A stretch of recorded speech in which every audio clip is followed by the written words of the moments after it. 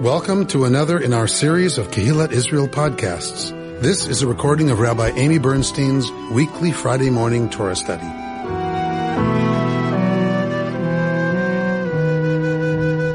In the beginning of this week's parsha, we get the law of the red heifer, right? So that's what we're coming out of right now are the laws regarding the red heifer, which is a means for the people to purify themselves. And in particular, the concern is the contamination that happens around death. The tum'ah, the ritual impurity that is communicated through the opposite of the life force, which is, of course, death. So some scholars want to link what we're coming out of to what comes next. We're given the means for purification from corpse contamination, and immediately in verse 1 of the next chapter, we have a significant death occur. All right, so somebody want to read at chapter 20, please? The Israelites arrived in a body at the wilderness of Zin on the first new moon, and the people stayed at Kadesh. Miriam died there and was buried there.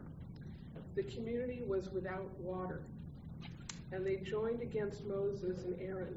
The people quarreled with Moses, saying, "If only we had perished when our brothers perished at the instance of Adonai. Why have you brought Adonai's congregation into this wilderness for us, and our beasts to die there? Why did you make us leave Egypt to bring us to this wretched place, a place with no grain or figs or vines or pomegranates? There's not even water to drink." Okay, let's stop there for now. So the Israelites come, yes, to Midbar Tzin, to the wilderness spot of Tzin, B'chodesh HaRishon. Right, so Chodesh here being the beginning of the month, so the new moon. Vayeshev ha'am b'Kadesh, and the people Yeshev, they sojourn there at Kadesh. Vatamat sham Miriam, and Miriam dies there, v'tikaver sham, and she is buried there. That's all that's said about the death of Miriam. That's all. Nothing about mourning. Remember, we have other places where we're told that the congregation mourns, the whole Edah mourns. No rites of mourning here. No expression of outpouring of grief by the people. Nothing. We can't generally, and we don't generally in Torah argue from silence, right? Just because something isn't there doesn't mean it doesn't happen. We have lots of stuff that isn't there. This is where Midrash comes from, right? Is all the stuff that isn't there, the 3-day march with Abraham taking Isaac up the mountain to sacrifice him. There's 3 days. We don't assume no conversation happened. We just don't have the record of it, right? So it's not to say that they didn't mourn Miriam.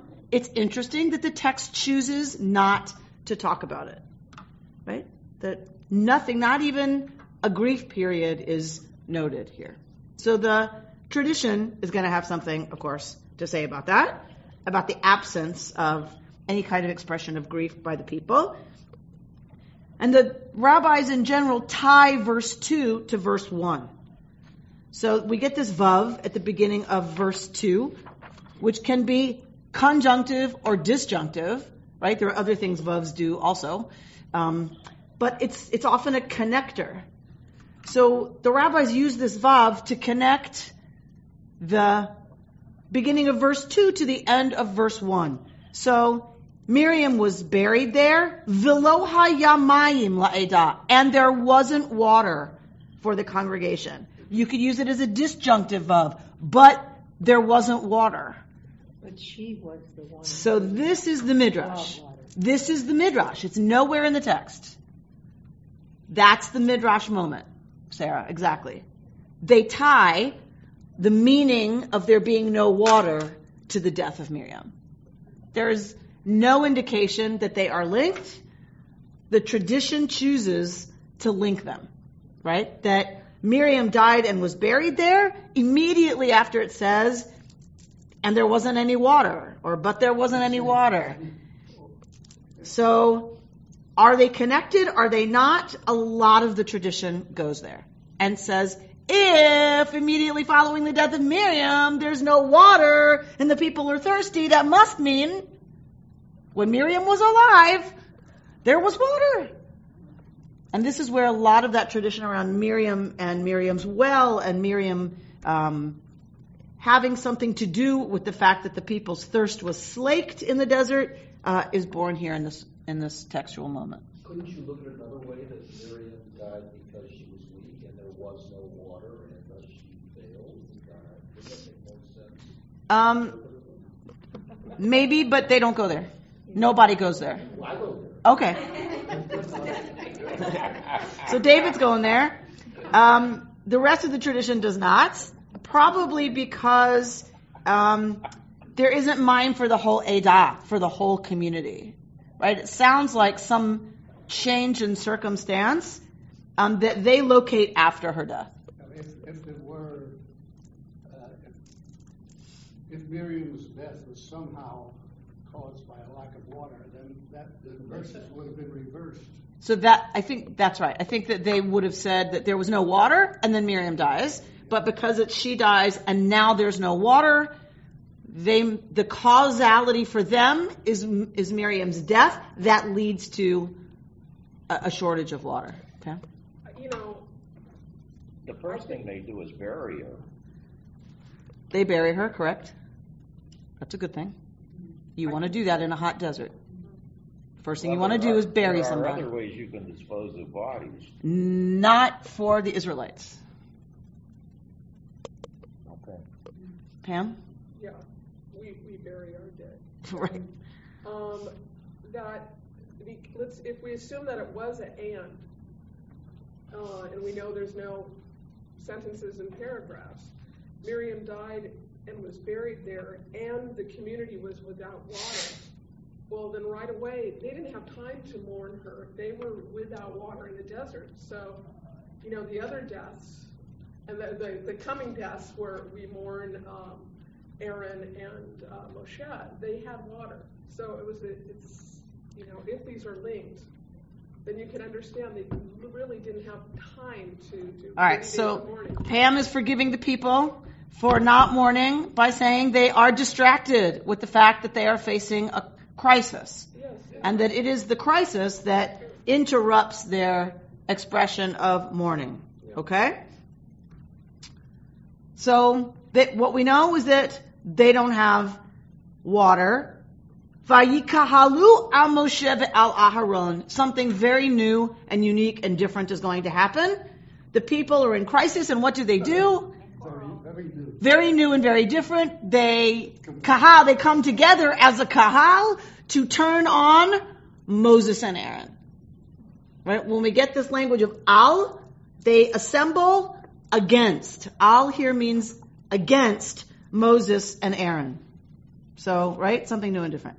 Vayarev ha'am im Moshe. They start a fight with Moses, saying, why have you brought God's congregation into this wilderness for us and our beasts to die here, right? Meaning we have no water for us or for all these animals. Why did you make us leave Egypt to come to this wretched place? A place with no grain or figs or vines or pomegranates. There's not even water to drink. Now, we have seen this type scene once or twice. Yes? Last week, for instance. What do we expect to happen next? Based on our understanding, right, of all of these traditions, of these stories, what do we expect to happen next? Slap down. Right? Every time. So we know Torah. We know the tradition. We know what happens. We know this combination. We know the formula. A plus B equals smackdown, right? We know this. It's not what happens in this episode, which is interesting. Because in another place where we have an issue about water, there is right? This sense of God being frustrated with the people complaining, and God is ready again to do what God does, which is the divine smackdown. So let's look at the fact that we have a different scene here. What happens? Somebody read at 6. Moses and Aaron came away from the congregation to the entrance of the tent of meeting and fell on their faces. The presence of Adonai appeared to them. Adonai spoke to Moses, saying, "You and your brother Aaron take the rod and assemble the community, and before their very eyes order the rock to yield its water. Thus you shall produce water for them from the rock and provide drink for the congregation and their beasts." All right. So Moses and Aaron come away from mipnei hakahal, away from the face of the throng, right? Because why? Why do they leave the assembly? Where do they go? They go to talk to God. They go to the Petach Ohel Moed. They go to the opening of the tent of witnessing. Yes? Right. Why leave the people and go to God? Why would they stay? Right? Because you could say the last force they want to encounter right now is God. Right? You could argue, here we go. The people are complaining. They've turned on Aaron and Moses and asked, why would you bring God's people out of Egypt, that wonderful place, to this awfulness to die? It could be that Moshe and Aaron would want to get as far away as possible from what's coming. What, Reuben? Moses might be concerned that God was going to punish the people, and he wanted to be prepared to discuss it with him. Okay. As has happened in the past. Nice. So, and what is the textual evidence that might be true? They fell on their faces at the tent of meeting, right? They might already be in the position to propitiate God and to start being ready to intervene in whatever way is going to be necessary to save the people. Barry? Alter suggests that some of the people invoked Korah, saying that his death instantaneous is preferable to a slow death by thirst. Okay. So just adding to their cheekiness that if we're going to die, why didn't you just swallow us up like Korah? Why have this long drawn out horrible death? Okay? So exacerbating the situation, right? It's bad enough they're complaining, but you start adding levels and it makes sense that Moses and Aaron are ready for the people to be flattened. So they're on their faces, right? On the ground, the appropriate posture to be in should God appear. And guess what? Guess what happens? The divine presence appears at the Ohel. And who does it appear to, though? Moses and Aaron. Not the whole people. Interesting. Often, the divine presence appears before all the people to say, here's what's going to happen. Right? This is just to Moshe and Aaron. And they understand from that encounter, you and your brother Aaron take the rod. What rod? The same staff that he banged the rock with before. We don't know. That's one, sure, that is one explanation, is that it is the same rod that Moshe used before. What other rod could it be? Okay, we just last week had a miracle where all the 12 chieftains had their rods in front, right? And Aaron's rod sprouts buds and everything and almonds and all this kind of stuff, right? The flower, the bud, the almonds, all of it overnight. Maybe it's that staff. Why? Laura, argue for me why it might be that staff. Well, the people now have seen that staff do something pretty special, and so they may still associate all those things with the same staff and attribute it to God. It's sort of to reinforce that God is taking care of them. So this miracle had to be God that made that staff blossom. It is also the proof that Aaron is in fact the representative who's supposed to be dealing with mitigating the relationship between God and the people. So that the right people are in place. This miracle affirmed that. Tell me about the miracle itself. Of the water or of the almond? Of the almond. It's a dead staff of wood. That comes to life and gives food. What generally causes that to happen? Water. Particularly in Israel. Right? Water, everything depends on water. It would make a lot of sense that that staff that was dead, that was desiccated, is used as a symbol of trust me, it's going to be okay, right? And the same way that this blossomed, presumably needing water generally, don't worry about it. The water will, right, you too will experience what the staff experienced, going from being thirsty and dried out to being fruitful and luscious and watered. Yes? That would make perfect sense. Especially since, what's the next command? Take the staff and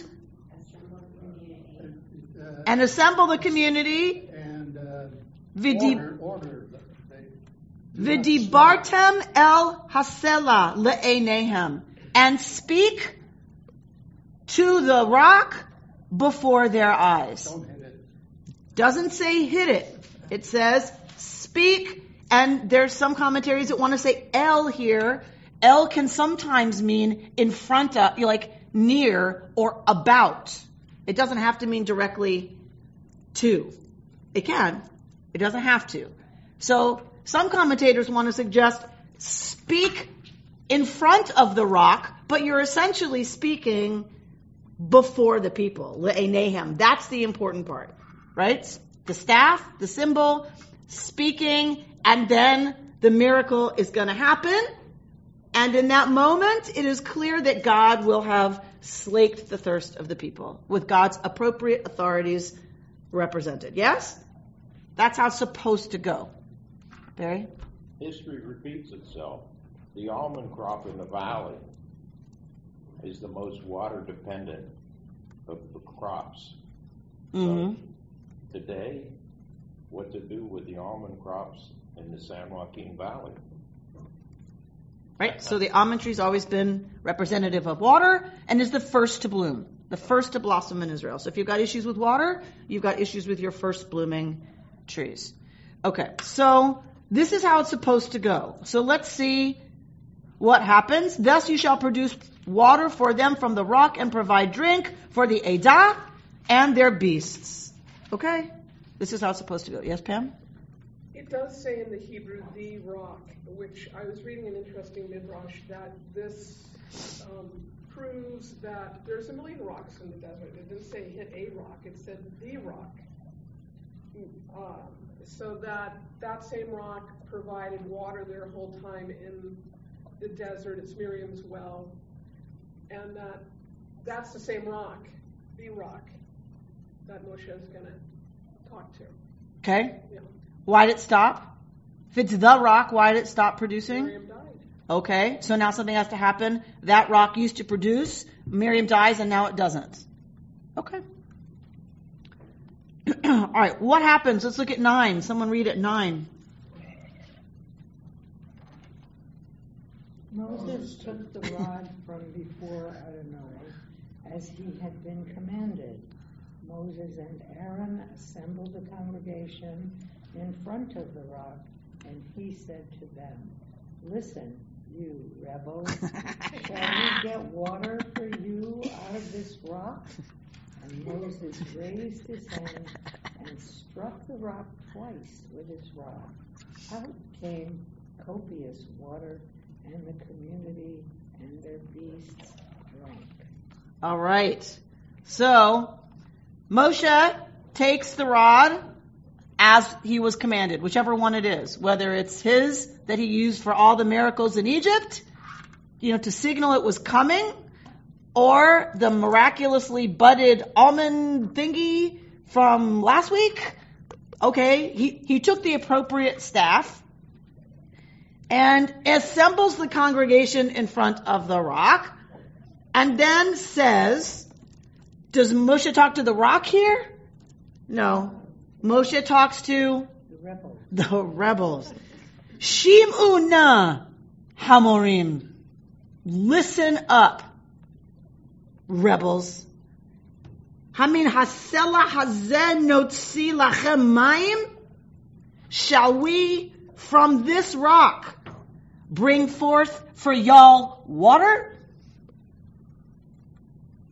Moshe takes the staff, strikes the rock twice, and out comes copious water, and the people and their beasts drink. One would think that this was then, in fact, successful.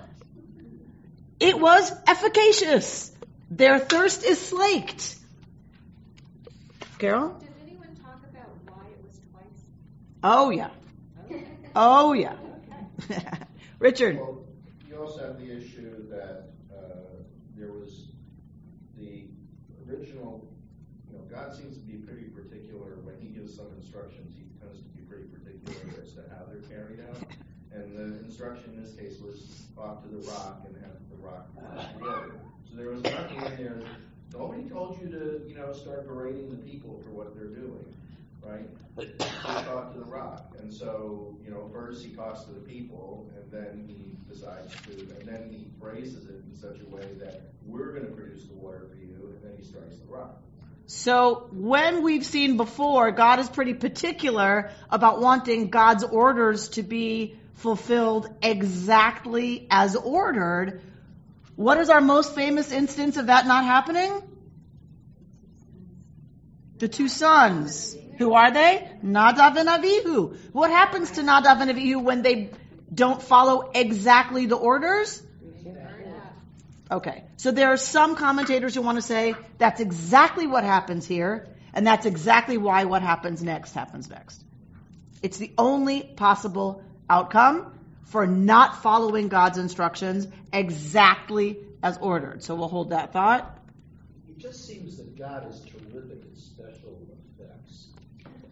And it sort of seems that you could take a train of thought that says God constantly views the Israelites as the village idiots.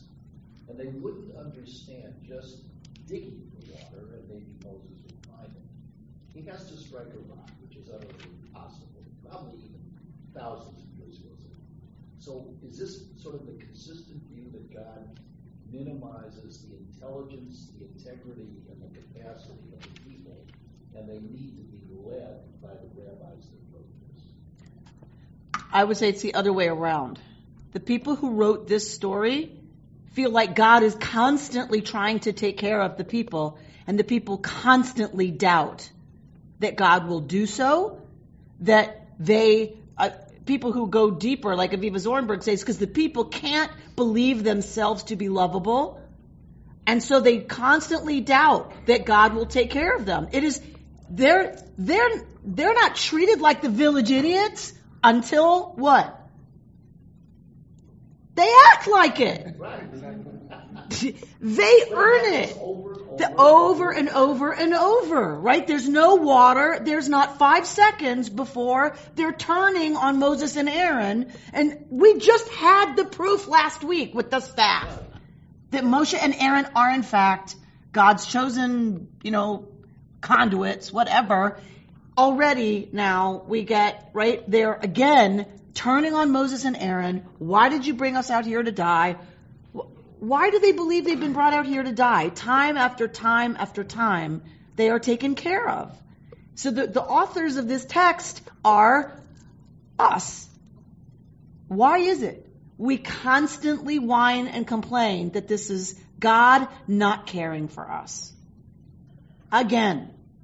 And why do we turn on those people who represent, right, a connection to the wisdom tradition, to teachings, to history, to all those things? That's who we round on, always. So the text is written by us. But this time, God did not punish the Israelites. Correct. So this Sorry time, for them because they rebelled this time, maybe because they were thinking of Miriam's death, and it's all tied back to. so hold on to that. That's exactly where Sheldon Aviva Zorenberg is going to go. So we're going to get there. That's exactly where she goes. Connecting Miriam's death to the fact that they're not punished. So we're going to hold that and go to what Richard was talking about. Not following God's instructions exactly. So where do they go off the rails? Where does Moshe leave the reservation? Starting at Shim'una Hamorim. Listen up, rebels. Right? That's the first place Moshe leaves the program. All right. What does Moshe say, in effect? Listen up, you rebels. He has just called them names. He is their leader. It is his job to care for them. It is his job always to fill them with courage and with hope and with whatever. And he has just called them names. So according to the tradition, that's the first mistake. Is that Moshe derides them, right? If Moshe is going to call them names, forget it. They're done, right? Like, because he knows that's not his role. I can't help but notice that if you take out the vowels, what is Morim, rebels? How would you read it without the vowels?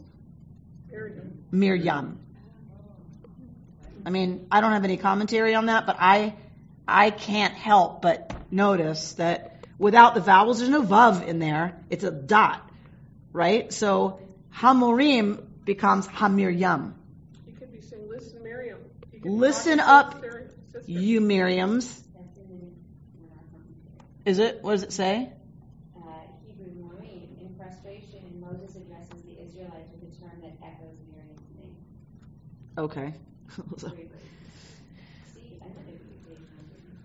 All right, so maybe, y'all who are connected to Miriam, she would not have wanted you to behave like this. She had faith. She had trust. She led the women in dancing. They already had their timbrels packed. That's how they had timbrels in the desert. They were packed long before, right? So when they had to run out, they already had timbrels with them. That's the Miriam we're talking about, right? And so using the consonants of her name against them, right? She would not want this from you, you rebels. So, mistake number one, according to the tradition, Moshe rounds on them and calls them names. Notzi lachem mayim, hasela hazen, notzi lachem mayim, shall we bring forth for y'all water from this rock? Richard points to number two mistake, which a lot of the tradition wants to lift up as the moment Moshe is condemned. When he says, shall we bring forth water from you from this rock? Because what does that imply? That it wasn't God, it was in fact Moshe and Aharon. Why would that be enough to condemn Moshe? Why is that so bad? Because it substitutes ordinary human beings for this grand spirit. So that's bad. But why is it so bad? There would be another God other than the one God. That's like the worst thing you could do. But remember, early monotheism believed there were other gods other than Yud He Vav He. Yes, but so if Moshe and Aaron say we bring forth water from the rock, that doesn't imply Yud He Vav He, another God. It doesn't seem to implicate gods. If we're bringing forth the water, why is that such a problem that Moshe does it with this people? Well, he wants to be God in the place of God. He's like how do you say, denying God almost. Yes. Why is it so bad with this people?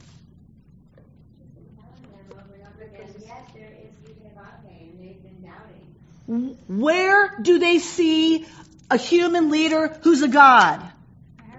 Thank you. This is the problem. He's dealing with Egyptian slaves. All they know in their 400-year history, because they have short memories, is Pharaoh as the son of the God, who has the ability, along with his magicians, to effect exactly this kind of thing. Moshe, by suggesting, shall we bring forth water, is suggesting he's a magician. It's not about other gods.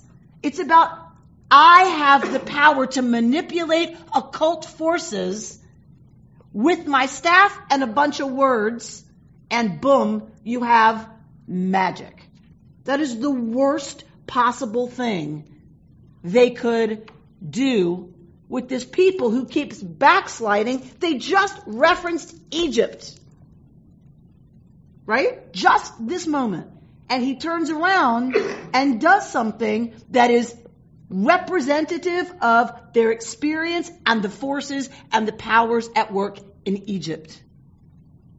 That is the critical moment where Moshe loses his right to lead the people into the promised land. This is, remember, the generation that's gonna be going, right? It's not hitting the rock. Into the land. You can't in any way allow Egypt to be present here. They can't move on if that happens. Meaning it's not their fault. If you set yourself up in this way, you will lead the people astray. That is the moment that it's over for Moshe. How can we say, or the rabbis say, that that's the moment when the next sentence says, is God saying the reason why? And that's a different sentence. That's a different reason. Because we don't know the reason. But the next sentence is God saying the reason. Okay, so hold on. We're going there. Okay. But it's not clear in that sentence. So we're going to go there. So Moshe raises his hand and does what? Strikes the rock twice.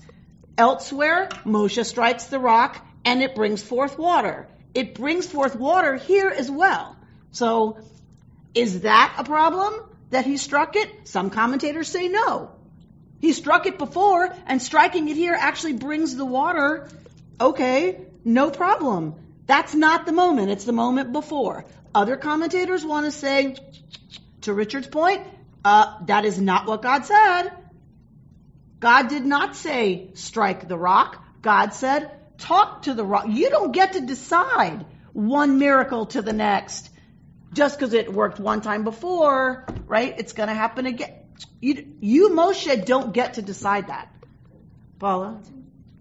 I'm thinking that, to me, this sounds like a commentary on hubris. And how is Moshe being proud? When leaders choose to lead the people and the people follow to the wrong place, and the leader takes on the aspect of talking in the place of God, and I spoke to God, and now God is telling me to do this, and come on, guys, let's go here. And we've seen that many a time in history. So you're suggesting that it's not so much that Moshe is setting himself up as something, it's that he interprets what God said when it's not what God said. And that is what often gets leaders into trouble, right? That Moshe saying, right, Moshe starts doing a bunch of stuff that God did not say should happen, and that the minute we put ourselves into the position of translating, then it is chutzpahdik, it is arrogance of the most dangerous kind in leaders. Okay. Yes. Richard? But to your point earlier that sort of the big problem is Moses setting himself up as an Egyptian magician in this particular instance. In prior instances where he used the rod to do things, the rod itself was a prop. And so that use of the rod was consistent with sort of the old Egyptian type of magic, where the priests did things with their spells and with different objects and things like that. The thing that makes this different is the only purpose of the rod was, the rod is the symbol for assembling everybody, so you need the rod for that. But everything else is, we're not even doing any magic. We're just going to tell the rod to give us water.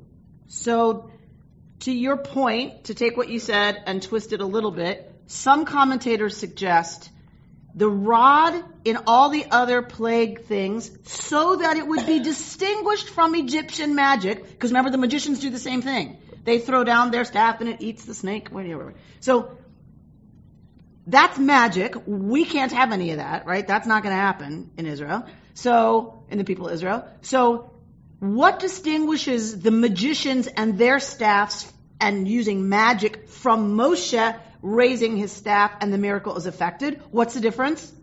Do we know? Anybody know? Moshe is always silent.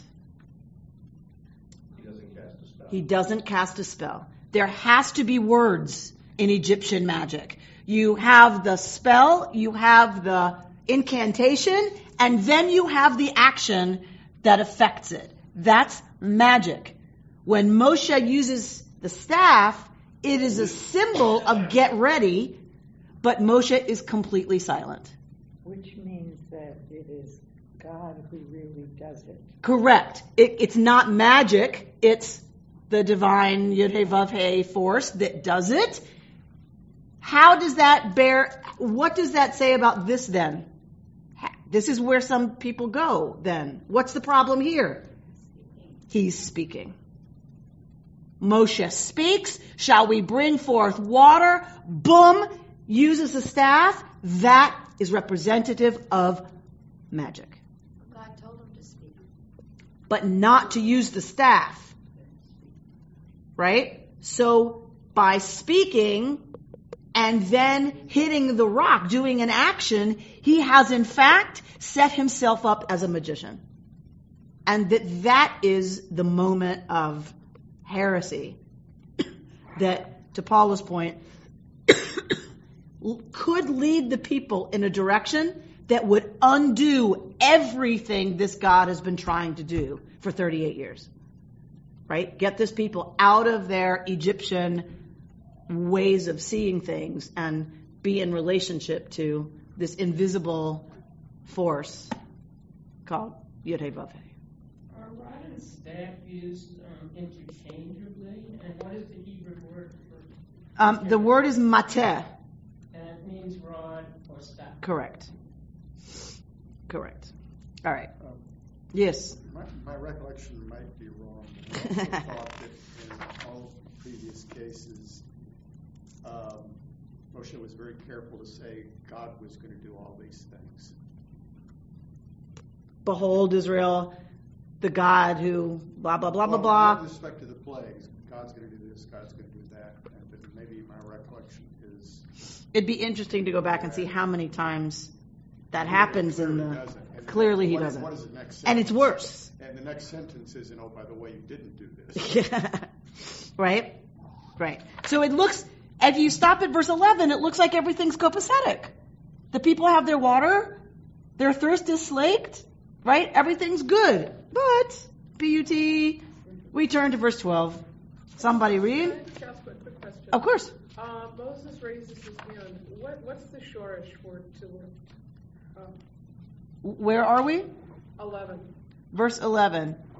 Vayarem, Moshe, Larom, Ramah. Is Miriam's name in there? Interesting. If there were a mem in front of that yud, that would do it. Right?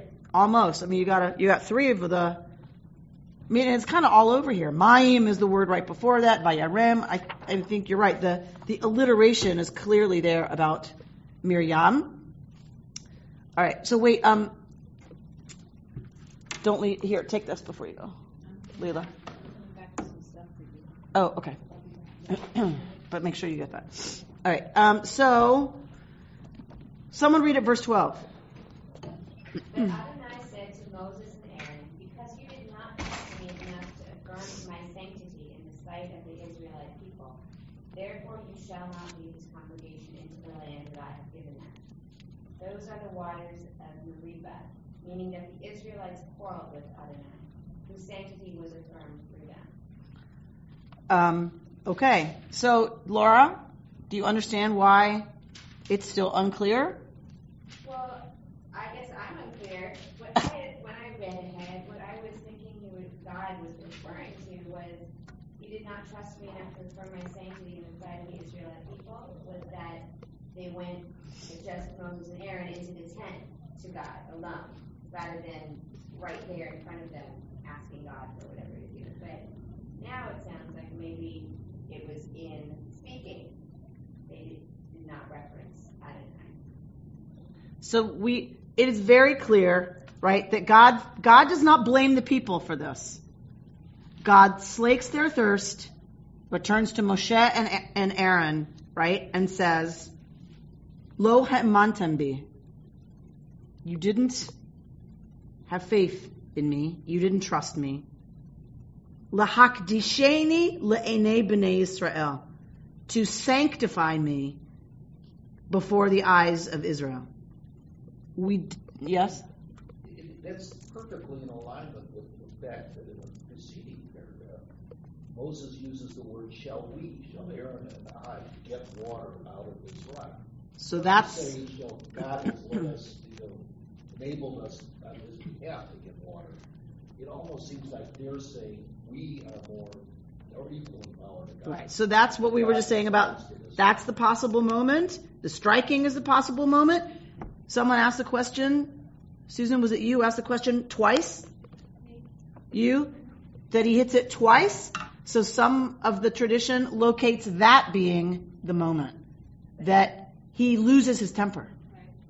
That Moshe is so frustrated with the people, right, that Moshe goes against God's specific instructions, not just once, but the evidence that he has lost his temper is that he hits it twice, right, that he's angry.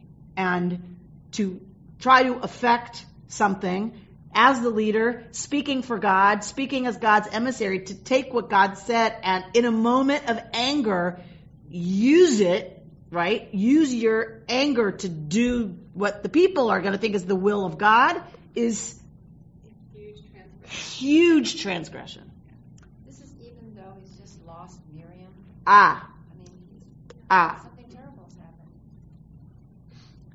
happened. The word of Torah, the line of Torah just after Nadav and Avihu are incinerated, the line of Torah after that is Vayidom Aharon. And Aharon was silent. It seems that it doesn't matter what the leader experiences, you have to serve the people. You are not entitled to the luxury of your own grief when you are on the job.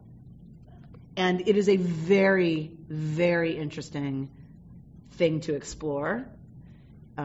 We talked a lot about this in rabbinical school, right? Studying these texts, going, well, wait a minute, that truly one's own private experience of grief is interrupted by the fact that one still has to serve. And it seems the tradition's clear that doesn't matter, they needed to be doing their job. And we're going to go to Zorenberg, who, like I said to Sheldon, has a reading that does bring in the death of Miriam as a mitigating factor in all of this. So, yeah, we're talking about Moses, like you feel the whole time from the beginning that he's really angry, he's done with also dealing with the people again, coming to complain, and now Miriam died and all this stuff. So you feel a lot that, but he's not alone. What about Aaron? What is he saying in the stories? Like he's supporting Moses, he's like stopping him. We don't know. We don't hear Aaron's side. So the Aaronid tradition gets, we think, added Moses and Aaron, Moses and Aaron, and Aaron, and Aaron. Aaron gets added in by the priestly writer. That originally this wasn't a story about Aaron. It was about Moshe. And this was a Mushite tradition, that the Aaronid, clans, as they gain power and are interested in preserving power, add Aaron in. So that he really isn't a full character. He's kind of the progenitor of the priests inserted back into the story. So it's a good close reading, but you see that we rarely hear from Aaron. Maybe the striking of the rock twice goes also towards the not trusting God enough. So who knows if this is going to happen? So once would have said, okay, I misunderstood the instructions possibly. But twice is like, wait, so if you hit it once, why didn't you step back and wait to see? So this is the moment of lack of faith. So the verse explains clearly that therefore you will not lead this congregation into the land that I have given them. Right? It acknowledges that the Israelites quarreled with God here. So it's not that they didn't challenge God. They did. But it says that God's sanctity was affirmed. How can that be if God just charged Moshe and Aaron with not sanctifying God? Right?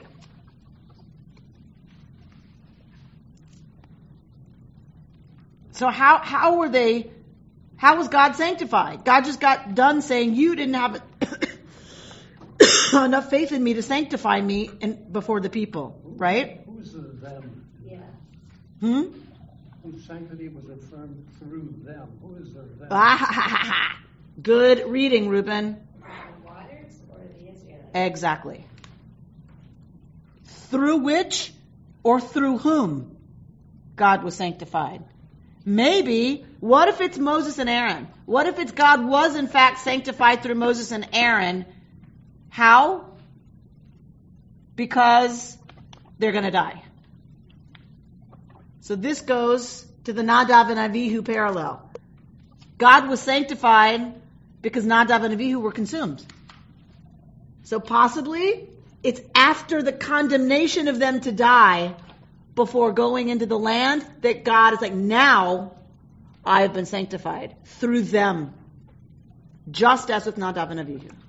Okay? One possibility. What's another possibility? That it's through the waters that God was sanctified. That regardless of what Moshe and Aharon did, God's sanctity was affirmed through the waters. That in slaking the thirst of the people, God indeed was sanctified. Even though Moshe and Aharon didn't follow instructions, that's a separate issue. That's certainly possible. But God, even though Moses and Aaron, according to most readings, sort of disobeyed God's command, he couldn't immediately punish them. He had to punish them in the long term. Why? Because the community had not yet had time to pick new leaders. So if they had been zapped for disobeying orders, then the entire community would have been thrown into jeopardy. Interesting. And so, although it seems everything's ready to go once Aaron dies. But that doesn't take place until sometime after this event. So maybe they're not ready for their leaders to leave them so soon after Miriam. Okay. So let's look at Aviva Zornberg from her book Bewilderments. And go to page 197, which starts with the words, the page that says, which does not speak or hear. Yes? The top sentence on the page says, which does not speak or hear. All right. The right page. Do you see? The left side of the page says 196 at the top, so we're looking at the right side of that page. Flip the page over. What, go on, Rashi emphasizes. Go on the back. No. Yes. Yes. Yes. That's the page where it says Rashi emphasizes. The second paragraph begins, Rashi emphasizes. Yes? Everybody there? Yeah. All right. So Rashi's going to focus on the public nature of the scene. But it's interesting where she quotes Rashi. I love this. So drop down to what after all is the difference in the middle of, like towards the end of that paragraph. What after all is the difference between striking a rock and speaking to it? One might say that striking the rock is precisely what is meant by speaking to it. How else does one communicate with a thing that is impervious to words?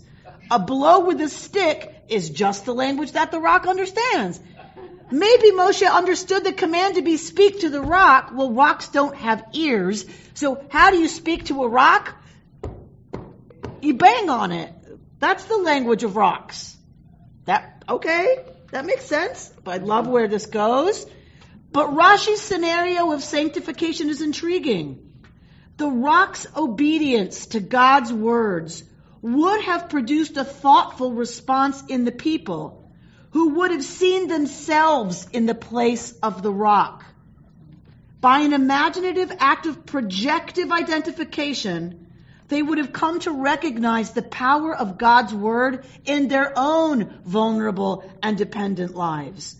Their own human situation would have been illuminated by the miracle of the rock. The purpose of the exercise was the impact it would have on the people's eyes. Failing to speak, hitting the rock, Moses misses the point. The imaginative process is short-circuited. The double blow of the rod induces no self-reflection in the people. I love this. So what is Rashi saying? Rocks don't have ears. Rocks can't hear. Rocks can't listen and respond. But what if it does? Then the people might get it that, God's word can cause even something that doesn't hear to respond. Maybe we can too. Maybe our own hard-hearted, stiff-necked people, selves, character can also be penetrated by the divine word in such a way as to cause miraculous, fruitful amazingness to gush forth. And that's what Moses short-circuited. Gotta think about that. That it wasn't just he didn't follow orders, it's that he wrecked the whole thing. And said, the only way you can deal with rocks is to beat them. Meaning, you people are so stubborn and so unlovable and so unworthy that I might as well take out the taskmaster's whip and that's how I can get your attention, apparently. Sounds like great modern psychoanalytical thinking. Right? Love that. From Rashi in Provence. You gotta love that. In the 1000s. Project yourself into the rock, and Moses, you are supposed to act in this way, and the projection will happen. Right, so how do you feel as the rock? Right? Who could imagine? That Rashi in the year 1000, 10 something is coming at it from this perspective of the people are supposed to put themselves in the position of the rock.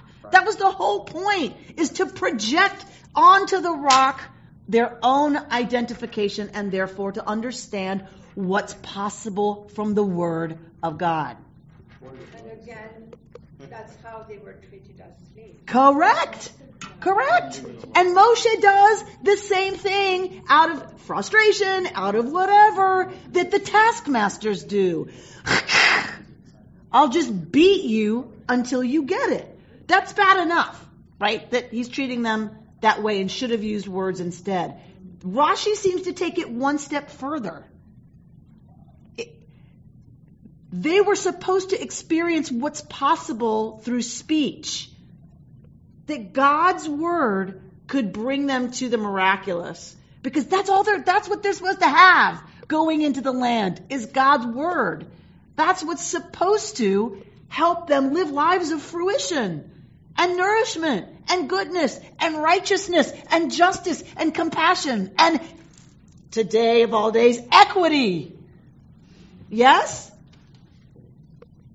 And Moshe destroys the whole experience in his frustration and in his rage.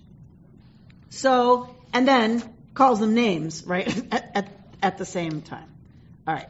So go to page 198. That's clearly marked on your corner. I didn't cut that one off. I'm usually pretty good at cutting off the numbers, but instead of criticizing the people for their complaints, God turns God's attention to the leaders. God's glory appears on this occasion, Laura, not to the people, but to Moses and Aaron. This is a portentous moment for the leaders rather than the people. For the first time, the focus of God's scrutiny shifts. It is Moses who was held accountable for God's sanctity in the people's eyes. Right? And as a result of this judgment, Aaron will die in the near future. Moses will lead this people through the battles of Transjordan and the final months of the 40th year. Miriam has already died just before our narrative. Moreover, Midrashic tradition connects her death with our narrative, right? We know about this, right? The pivotal narrative then crystallizes an important motif in the history of the wilderness. It is the turning point. An ending and a beginning. The three leaders fade from the scene and the people reach a moment of transition. Yes? So, everybody who was present for all that other signs and wonder stuff, everybody who was in Egypt, including the leaders, will now be dead. Drop down to the very last two lines of that page. The poignant moment between death and life, however, carries its own mystery, for we suddenly become aware that 38 years have passed without us noticing. We don't have any narrative for 38 years. The reader all of a sudden gets it that we're 2 years out from the what happened to the intervening 38 years? How about y'all? When I count how many years it's been since my college graduation, it cannot possibly be 20 years. How could that be? Right? And it's so behind the scenes, a generation has vanished into the sands. There is something uncanny about this hidden passage of time with its harvest of so many deaths. So for Aviva Zornberg, we're going to look at Yael Shai quoting this part of Aviva Zornberg. Her use of words with its harvest of so many deaths. She's just birth and death. She's just genius. What can I tell you? Genius. I'm glad, Susan, that you appreciate it. Her poetry, right? Her prose, her intellectual soundness. She's just one of the greats of our time. And I gave up my copy somewhere along the line of Yael Shai. Thank you.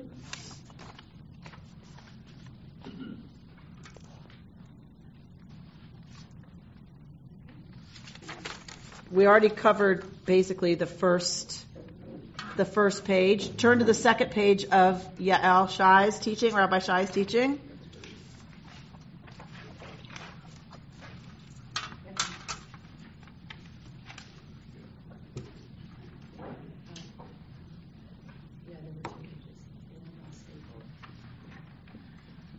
So this generation, if it's 38 years later, they've lost a whole generation before them, right? So they've lost their biological parents, and now they're losing their communal parents as well. This is the moment, right, that Aviva Zornberg calls the big transition. It all pivots on this moment in our people's history. When Miriam dies, writes Rabbi Shai, the Israelites cannot access life. They lose not just their source of drink, they also lose the water it takes to shed tears, of which there are no record. So this goes back to tying Pam, her death, to what's happened for the people. So in Rabbi Shai's deeper kind of symbolic reading, it's not just that they're distracted by a crisis and don't have attention to grieve. Miriam sucked the life out of the people. She was their symbol of life and fertility, or, healing and water and all those things. And when she dies, the whole generations just died off. Now she dies. For them, it's too much. And they can't even grieve. They don't have access even to the life, to the water it takes to cry. Which is a really profound reading, I think. And goes to, Sheldon, your point about why doesn't God get angry with the people? And this is part of why, for some of the traditions that I just think is so beautiful, the people fall into the void between the sentences, the dried out, desiccated place with no mother, no water, and no ability to cry or grieve.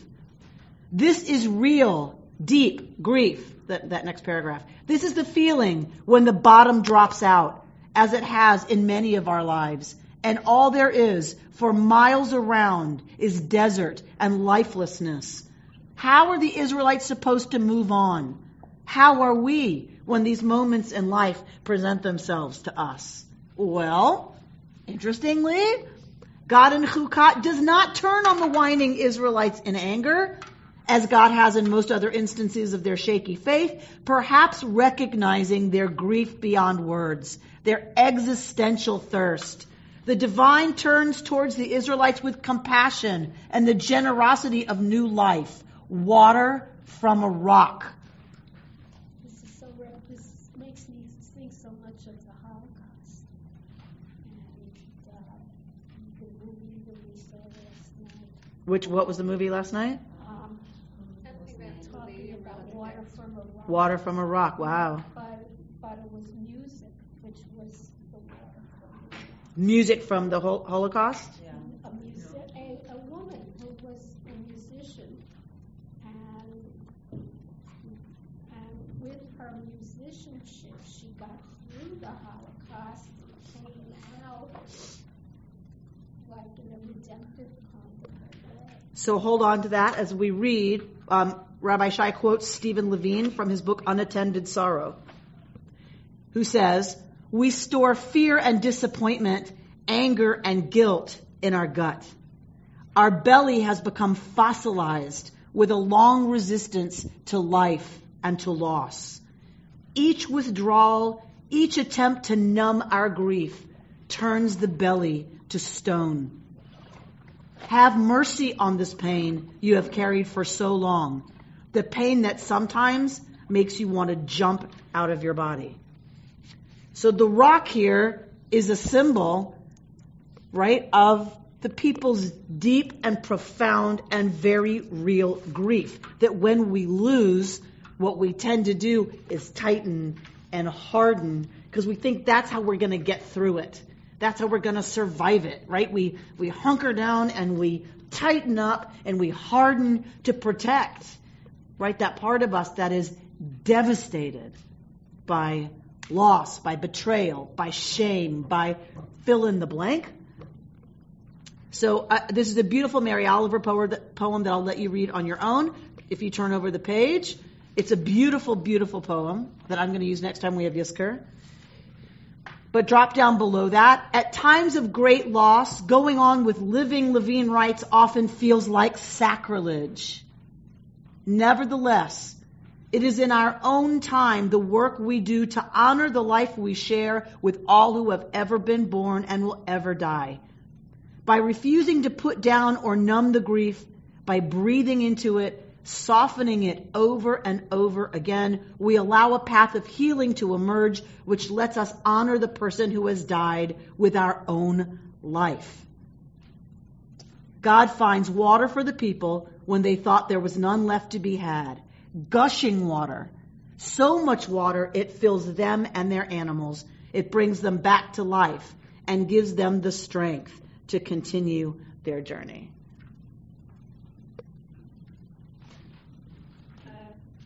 I don't what I'm feeling is that Miriam and it's like the mother, and water is where all kinds of life starts.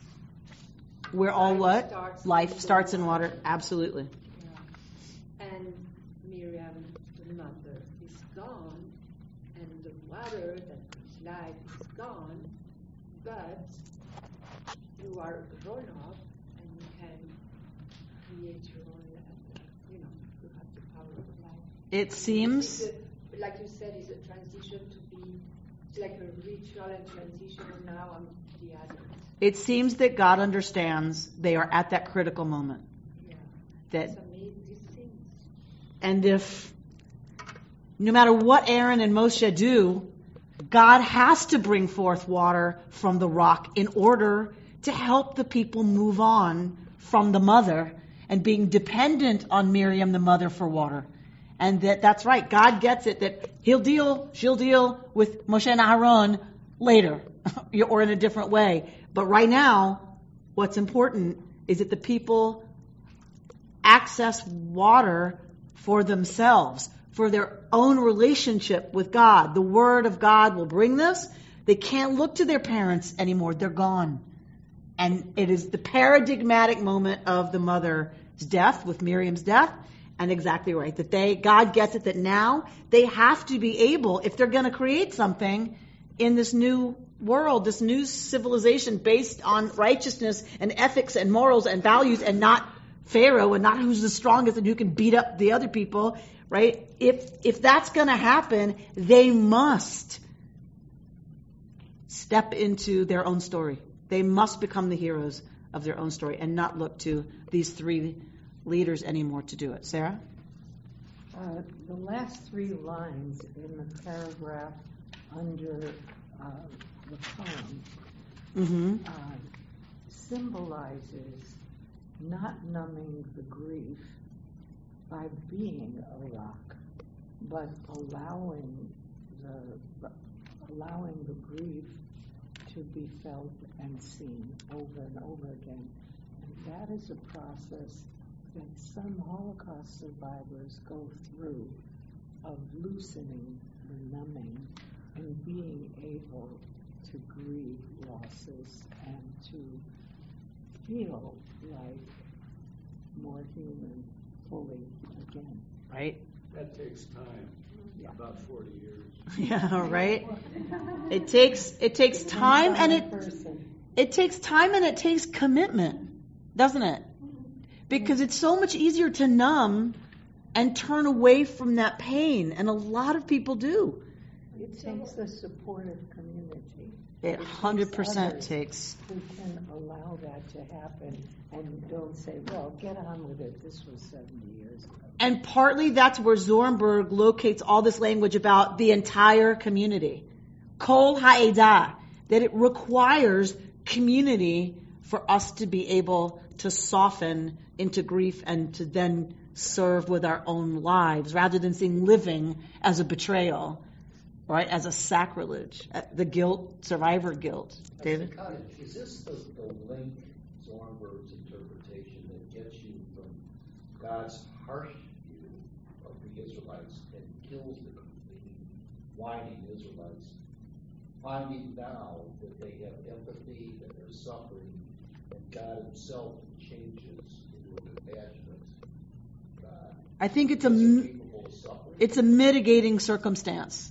You know, that it's the same whining, complaining. Yeah. And the mitigating circumstance is this is a new generation who've lost their parents and now just lost the symbol for them of healing, of everything positive, of everything good, like that it's just too much for them. And it's out of that they are, freaking out. And that seems to be enough of a mitigating circumstance. Did God change or did the people change? Well, that's a very good conversation to have with all of the Mefarshim, all of our commentators. For someone like Rambam, for Maimonides, God can't change. God is the unmovable mover. God is the prime force.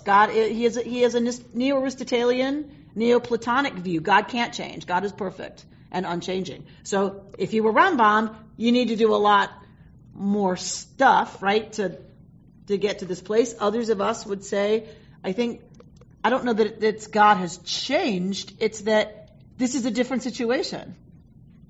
God is responding to a different reality on the ground. This is a grieving, flipped out second generation who are completely lost. The first generation was just whining, complaining, no grief, no soul, just bad. Or again, you don't believe me. Again. And this is a new generation that's kind of having its own existential freak out. And it seems understandable because they've lost their parents. And what does it mean when we lose our parents and have to step into truly being the generation ready to be the leaders of our own lives? Also, it reminds me of so many different kinds of parent-child or teacher-child relationships.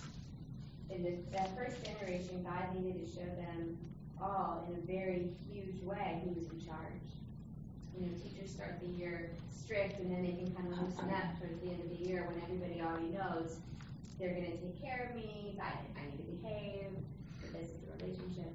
And similarly with a parent and a child, there's different ways that you're going to respond depending on the circumstances. So I don't see it as a change necessarily, but as a seeing different circumstances. So this Shabbat, may we set the kavanah and our intention for breathing into the belly, breathing into our hard and tight places, that we might experience our own grief, our own suffering, our own aches and losses, so that we might ourselves soften enough to have come forth from us and from our Edah, our community, life-giving forces. Shabbat Shalom. You've been listening to Rabbi Amy Bernstein's Friday morning Torah study from Kehillat Israel in Pacific Palisades, California. For more information, go to our website, www.ourki.org.